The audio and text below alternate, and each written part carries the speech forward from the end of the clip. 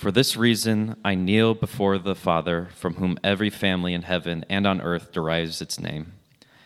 I pray that out of his glorious riches he may strengthen you with power through his Spirit in your inner being, so that Christ may dwell in your hearts through faith.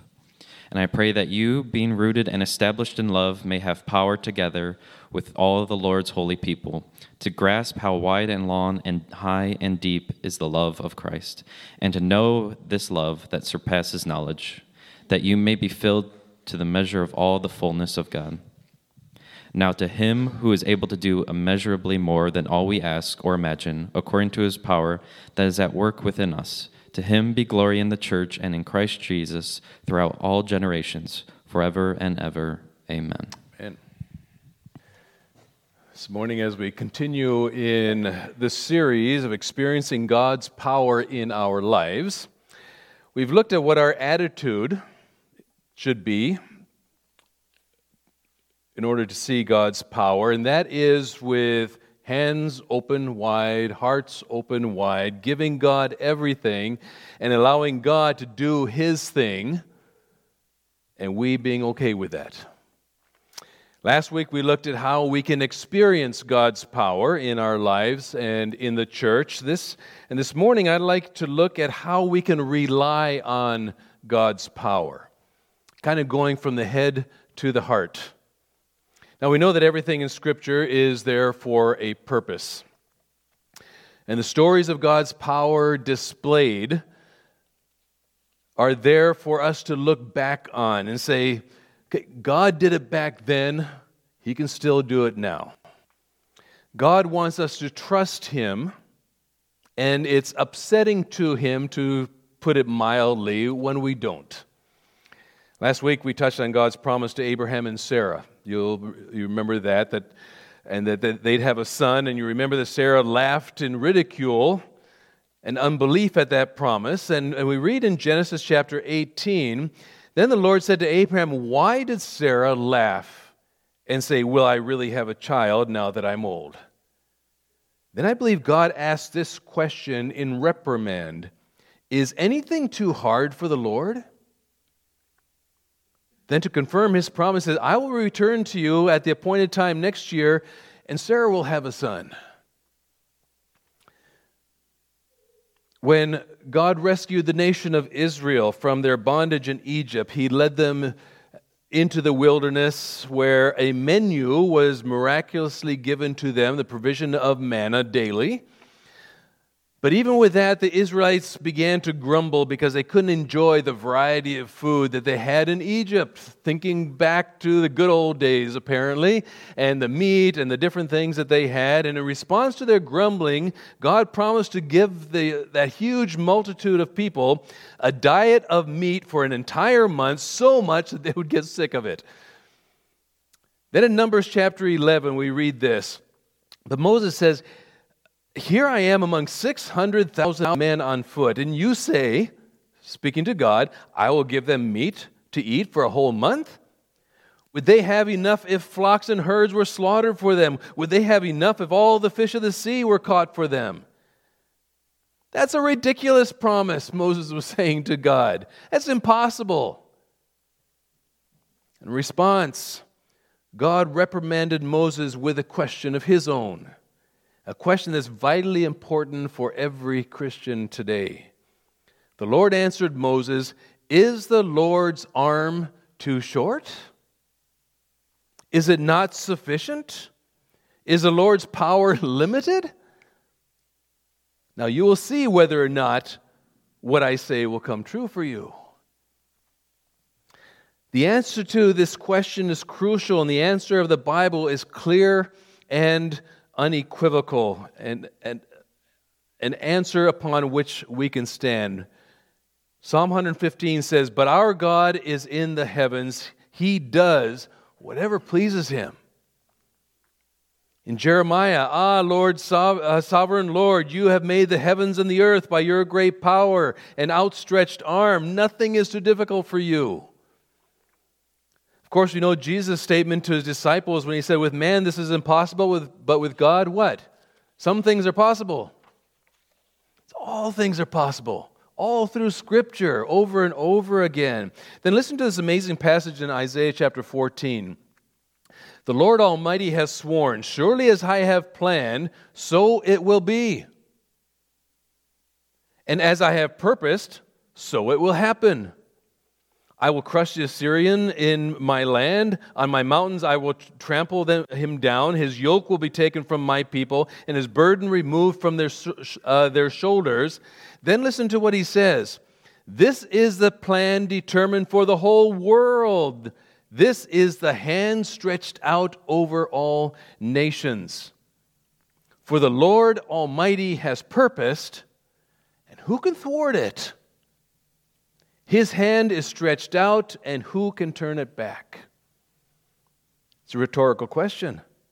How encouraging is that? God is in control, and He's got a plan, and He's got the power to do what He has planned. And the very first place that we see God's power manifested is in the creation of the world in which we live today. Paul says in Romans chapter 1, verse 20, "For since the creation of the world, God's invisible qualities, His eternal power and divine nature have been clearly seen, being understood from what has been made, so that people are without excuse." Throughout Scripture, the creation of the world is cited as a compelling testimony to the power of God. We should be able to look around, and it should be obvious to us. Back in Psalm chapter 33, fascinating psalm, David writes of creation's proclamation of God's character, where the power of God is highlighted. Starting in verse 6, it says, "By the word of the Lord the heavens were made, and by the breath of His mouth all their host. He gathers the water of the sea together as a heap. He lays up the deeps in storehouses. Let all the earth fear the Lord. Let all the inhabitants of the world stand in awe of Him. For He spoke, and it was done. He commanded, and it stood fast. The Lord nullifies the counsel of the nations. He frustrates the plans of the peoples. The counsel of the Lord stands forever, the plans of His heart from generation to generation." Folks, this is our God. Verse 6 states the magnificent power of God, emphasizing that it all took place with just speaking a word. Look at verse 6 for a minute. This is fascinating. Our English translation loses some of the significance of what David was writing here. By the word of the Lord, that's Yahweh, that's the holy name of God. By the word of the Lord, the heavens were made. I looked up the word in the Septuagint. So what did he use here? Septuagint is a Greek translation of the Old Testament, and guess what the word was? Logos. Isn't that interesting? Do you realize that what David said in verse 6 of chapter 33 in the Psalms is exactly what John said in chapter 1, verse 1 and 2? In the beginning was the Word, Logos. Who is the Word? Jesus. And the Word was with God, and the Word was God. He was with God in the beginning through Him, through the Word, through Logos, through Jesus Christ. All things were made, and without Him, nothing was made that has been made. And that's exactly what David said there in verse 6. By the word of the Lord, by the Logos of the Lord, the heavens were made. And then he continues on in verse 6, and by the breath, Ruach. We talked about that the other week. Spirit, by the breath of His mouth, all their host. So the whole Trinity, the whole Trinity was involved in the creation of the world. God the Father, God the Son, and God the Holy Spirit. The fullness of God in His mighty power created. We call that His omnipotence. Then in verse 7, David indicates that God not only created the heavens, but He controls them. He gathers the waters of the sea together as a heap. He lays up the deeps in the storehouses. And then a little bit later in verse 10, David goes on to tell us that God in the same way controls the affair of mankind. And that He is in control of history. The Lord nullifies, he says, a council of nations. He frustrates the plans of the people. You hear about the different nations, all their plans going on. If it's not according to God's will, He's going to frustrate that. We can stand on that. The counsel of the Lord stands forever, the plans of his heart from generation to generation. He also tells us what our attitude toward God ought to be in verses 8 and 9. Let all the earth fear the Lord. Let all the inhabitants of the world stand in awe of him. Why? Because he spoke, and it was done. He commanded, and it stood fast. Folks, if he can do this in the world, and in all the nations of the world, he can certainly pinpoint a tiny little place on the globe called Scio and do amazing things right here. Then you remember how God's power was demonstrated at the Exodus from Egypt. After having displayed his power in creation, God's second great demonstration of power is seen at the Exodus. Listen to how Exodus chapter 5 starts out. And afterward Moses and Aaron came and said to Pharaoh, Thus says the Lord, the God of Israel, Let my people go that they may celebrate a feast to me in the wilderness. But Pharaoh said, Who is the Lord that I should obey him?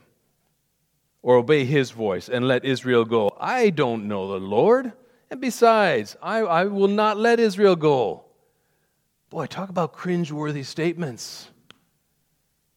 Folks, it's a scary thing when people said, Who is the Lord that I should obey him? I don't know the Lord. He's nothing to me. God does not take that lightly. There will be consequences. We know that in Philippians chapter 2, it tells us at the name of Jesus, one day every knee shall bow in heaven and on earth and under the earth, and every tongue acknowledge that Jesus Christ is Lord, to the glory of God the Father. Listen to God's response to Pharaoh's flippancy when Pharaoh says, Who's the Lord? I don't care. Exodus chapter 7, But I will harden Pharaoh's heart, and though I multiply my signs and wonders in Egypt, he will not listen to you. Then I will lay my hand on Egypt, and with mighty acts of judgment I will bring out my divisions, my people the Israelites, and the Egyptians will know that I am the Lord, when I stretch out my hand against Egypt and bring the Israelites out of it.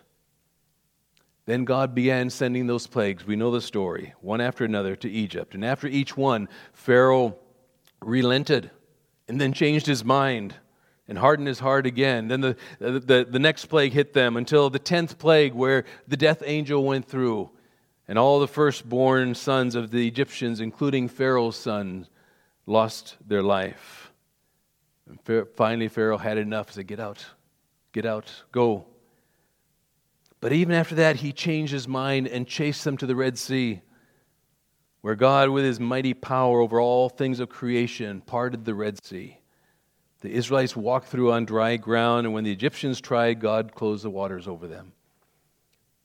And in Exodus chapter 14, we read, That day the Lord saved Israel from the hands of the Egyptians, and Israel saw the Egyptians lying dead on the shore. When the Israelites saw the mighty hand of the Lord displayed against the Egyptians, the people feared the Lord and put their trust in him. That's the response that God always wants. He wants us to put our trust in him.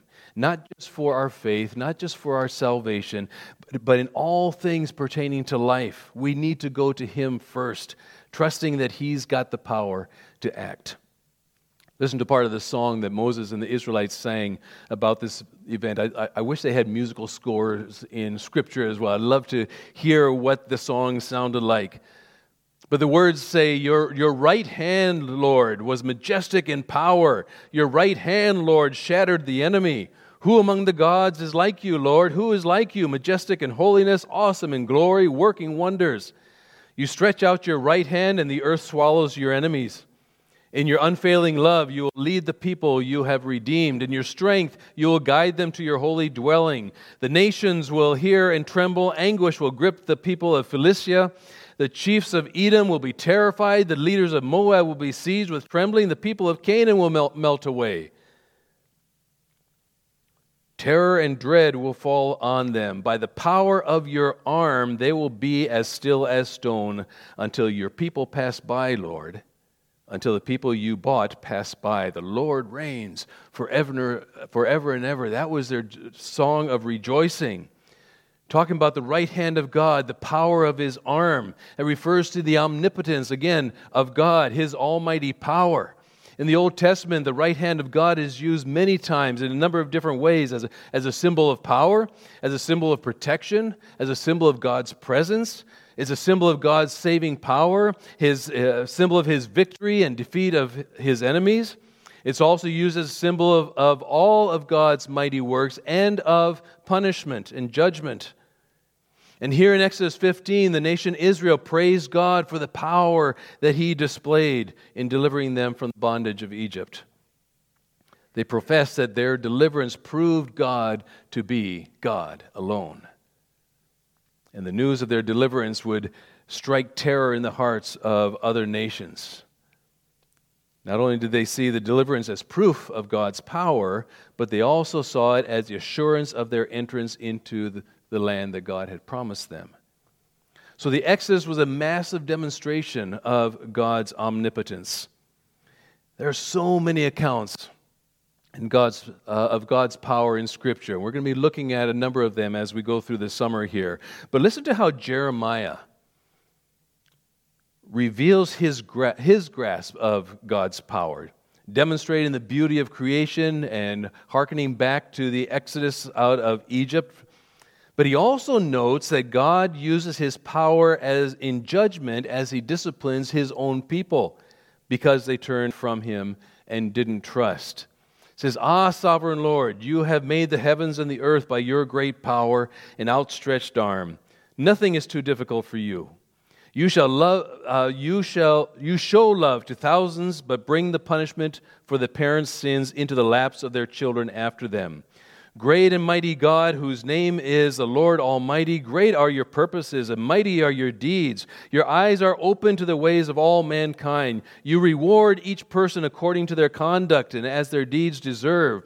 You perform signs and wonders in Egypt and have continued them to this day, in Israel and among all mankind, and have gained the renown that is still yours. You brought your people Israel out of Egypt with signs and wonders, by mighty hand and outstretched arm with His great terror. You gave them this land you have sworn to give their ancestors, a land flowing with milk and honey.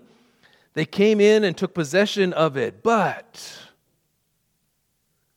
listen, they did not obey you or follow your law. They did not do what you commanded them to do, so you brought all this disaster on them." That was a captivity into Babylon.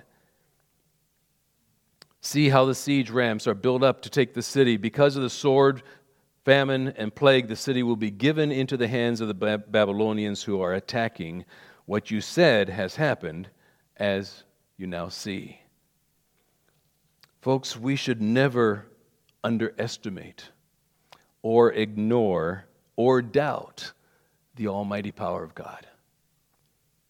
Of course, the power of God translates directly from the Old Testament into the New Testament as well. Old Testament prophecy concerning the coming of the Messiah included the fact of His power. In fact, Jesus was called, you'll remember, Mighty God.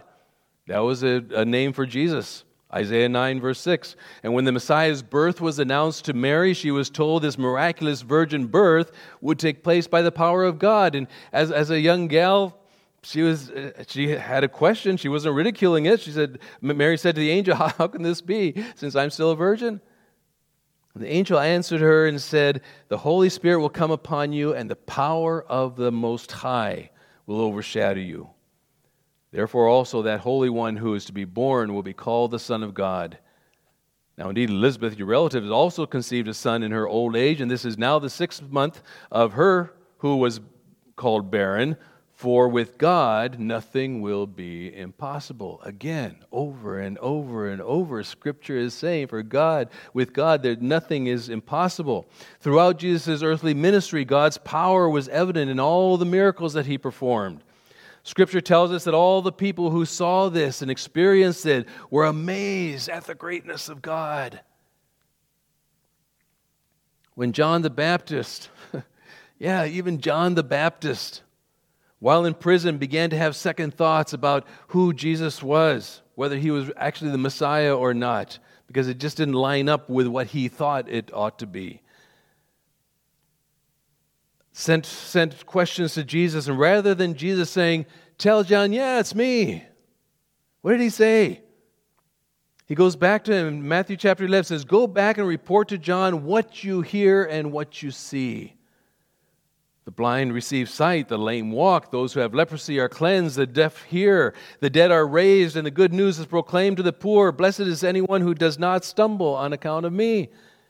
He's kind of saying, hello, who else would it be?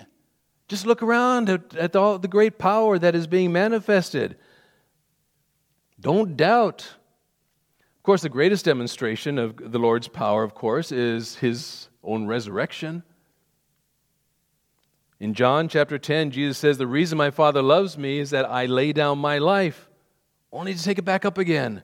No one takes it from me, but I lay it down of my own accord. I have authority to lay it down. I have authority to take it up again." That's ultimate power, is it not? There is no other God or other religious leader that has ever done that. So practically speaking, we come back to our question, how can we rely today on God's power? You know, we often hear, as we have some this morning, about the power of God. Scripture's full of those examples of his power in action. He is, as Nehemiah describes him, our God, the great God, mighty and awesome. We're taught to rely on his power to get us through trials, such as a job loss perhaps, maybe a sticky divorce or bankruptcy or hateful persecutions or a debilitating disease or loss of a loved one. Trust God. Learning to rely on the power of God is part of living out our Christian life. The Apostle Paul, in a passage I've often quoted, gives us a glimpse of the power of God when he writes this: "His incomparably great power for us who believe." That power, he goes on to say, is the same as a mighty strength he exerted when he raised Christ from the dead and seated him at the right hand of the heavenly Father in the heavenly realms, far above all rule and authority. Now, the Greek word translated great is megathos. Kind of makes sense. It means strong and great. And this is, interestingly, the only place in the whole New Testament that this particular word is used. And he uses it to describe God's dunamis, his power. Of course, that's the word that we get our word dynamite from. Now, this word for great obviously wasn't sufficient for Paul to express God's great power. So he adds another word, huperbalo in Greek, which literally means to throw beyond the usual mark or to excel or to surpass. So he describes it as God's huperbalo megathos dunamis. His exceedingly great power, his power beyond measure, his superabounding power, his power that is more than enough. Paul's trying his best to describe the indescribable by pouring more and more meaning into words. What Paul is really telling us is that God's power exceeds and surpasses everything. It's unimaginable power. It's beyond description. God spoke the universe into existence, for goodness sake. He raised Jesus from the dead and placed all things under his feet and appointed him to be head over everything for the church. And he has power far beyond any possibility of being measured. Paul simply could not say enough about the greatness and majesty of God. And he was having a tough time finding the words to express the thoughts about that power. And what's amazing is that he said God's huperbalo megathos dunamis is for us who believe. That boggles my mind. So the question becomes, how? How can I learn to rely on that tremendous power of God? First of all, we must choose to remember. Remember the things that God has done. We sang about that earlier this morning. We talked about it during the communion service. Remember the things that God has done. In Psalm 105, he says, "Look to the Lord and His strength. Seek His face always. Remember the wonders He has done, His miracles and the judgments He pronounced." Every miracle recorded for us in the Bible should encourage us that His strength is more than enough for our present needs today. Over and over again in the Old Testament, God told the Israelites to remember. In Joshua, you remember God parted the river a second time. This time it was the Jordan River at flood stage. In chapter 3 and in chapter 4, verse 2, we read this: "Choose 12 men from among the people, one from each tribe, and tell them to take up 12 stones from the middle of the Jordan, from right where the priests are standing, and carry them over with you and put them down at the place where you stay tonight." Why? To serve as a sign among you. In the future, when your children ask you, "What do these stones mean?" tell them that the flow of the Jordan was cut off before the ark of the covenant of the Lord. When it crossed the Jordan, the waters of the Jordan were cut off. These stones are to be a memorial to the people of Israel forever. They are a memorial to God's power. Why does He keep telling us that we need to remember? Because we are weak, and if you're anything like me, we forget so easily. And we go back to relying on ourselves. God's probably not going to come through for me this time. I'm going to have to do something myself. We need to remember, and we need to trust Him. I don't know how many times my mind goes back to the myriad of instances in our own lives where God has given us divine direction, protected and healed us from diseases around the world, protected during home break-ins and carjacking in Africa. God says, remember and trust me now. And I would encourage you to think back in your own life. What has God done where you can pinpoint where He intervened for you? If you like to journal, write each one down as a remembrance. You can put up a pile of stones out in front of your house if you'd like to. But I would suggest write a journal. If you like to paint a picture of each thing. If you're a carver, carve something as a remembrance, something to remember. God did it. Second way we can rely on God's power to a great degree is to stop trusting in our own frail efforts and consciously hand our resources and situations over to the one who can do anything. We need to give it all to Jesus.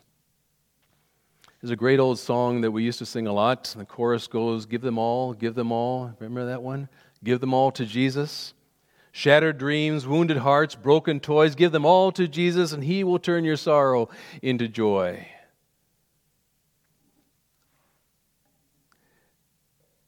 In 2 Corinthians chapter 12, verse 9, Jesus reminded Paul that His power is made perfect in weakness. We saw that last week as we looked at that young boy there at the feeding of the 5,000, and he gave all he had, 5 loaves, 2 fish.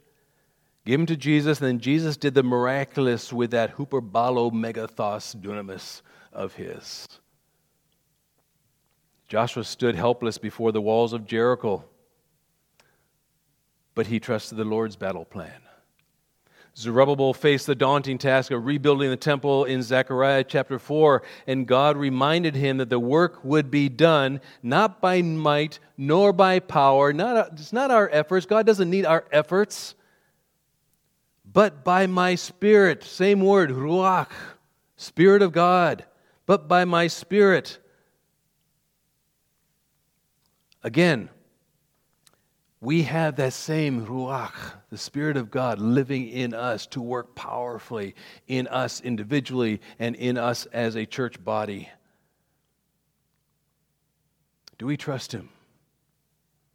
Do we trust Him? And thirdly, prayer. Always come back to prayer. Prayer is another vital part of relying on the power of God. And as we pray, your will be done. That sounds simple, right? Easy to pray the Lord's Prayer. Just kind of repeat it. But you see, when we pray, your will be done, we are praying, not my will to be done. Unless they're one and the same. And that's what actually God wants. He wants our will to be conformed to His will. Jesus said in Matthew 7, verse 7, ask and it will be given to you, seek and you will find, knock and it will be opened to you. For anyone who asks receives, and he who seeks finds, and to him who knocks it will be opened. Are we asking with the correct motives and the right desires? Are we seeking His will in order to follow them? Are we knocking and looking for the opportunities that He then opens for us? You know, it was after a prayer meeting in the early church in Acts chapter 4, and it says the place where they were meeting was shaken. It was during a prayer meeting. They were praying, and they were all filled with the Holy Spirit and spoke the word of God boldly. It was during a prayer meeting that Peter was miraculously released from prison. We need to practice praying with expectation and anticipation. General Council's theme for the Christian Missionary Alliance out in Spokane, Washington this past week was expectant. Expectant. Are we expectant? Are we expecting God to work? You see, no matter how weak or ill-equipped we may feel, we can rely on the power of God. It's the same from yesterday, it's the same today, it's going to be the same tomorrow. We have His assurance that He is able to do immeasurably more than all we ask or imagine according to His power that is work within us. We have confidence that ultimately God will accomplish His good in our lives. There in Romans, you know the verse? In all things God works for the good of those who love Him and who have been called according to His purpose. One final thought. You know, I realize it's easy to be thinking, you know, Pastor, I get all that. I believe it. I understand it. But I'm still finding it really difficult to believe that I can do that and He will do that. Let me answer that with a story from Mark chapter 7, a father who brought his son to Jesus for healing. A son who was possessed by an evil spirit. And he told Jesus the spirit had robbed him of his speech. Whenever it seizes him, the father said, it throws him to the ground. He foams at the mouth, gnashes his teeth, and becomes rigid. I asked your disciples to drive out the spirit, but they couldn't. I love Jesus' response. You unbelieving generation, how long shall I stay with you? How long shall I put up with you? You should have known better by now. Bring the boy to me, Jesus said. So they brought him. When the spirit saw Jesus, it immediately threw the boy into a convulsion. He fell to the ground, rolled around, foaming at the mouth. Jesus asked the boy's father, how long has this been like this? From childhood, he answered. It has often thrown him into a fire or water to kill him. Then the father said this to Jesus, listen, but if you can do anything, take pity on us and help us. And Jesus says, if you can? Seriously? If you can? Everything is possible for one who believes. Immediately the boy's father exclaimed, I do believe. Help me overcome my unbelief. Folks, we can pray that prayer as well. If we're struggling in believing and stepping out in faith, we believe it here, we're struggling here, we can proclaim, we can exclaim like the Father did, I do believe, help me in my unbelief, help me to believe down in my soul that you will do this. That's where God wants our hearts, and He will. That's what He wants to do for us. Folks, as we look to see what God is going to do in our lives and in our church, let's remember the amazing thing that God has done in the past. But we can't stay there in the past. It's good to remember. And let's give our all to Jesus, including control, and allow Him to do His thing. And let's pray. Pray with expectancy, asking God to accomplish His will in and through us. Can we do that? Father, this morning, thank you that you are a God with great and mighty power. It's never changed, never will change. And that power is available to us who love Jesus. And Father, it's sometimes hard to get that belief from our minds down into our hearts and to step out in faith. We need to be going to you first rather than trying things on our own. We need to come to you and say, here's my problem. I don't know how to handle this. Please show me how to handle this, or please take care of it for me. And trust Him. And Father, I pray that you would work in our lives individually, but Father, work in our church. Again, we believe that you are in the process of doing great and mighty things here. We believe. Help our unbelief. Let us step out in faith. Father, we thank you. We praise you. In Jesus' name we pray all of this. Amen.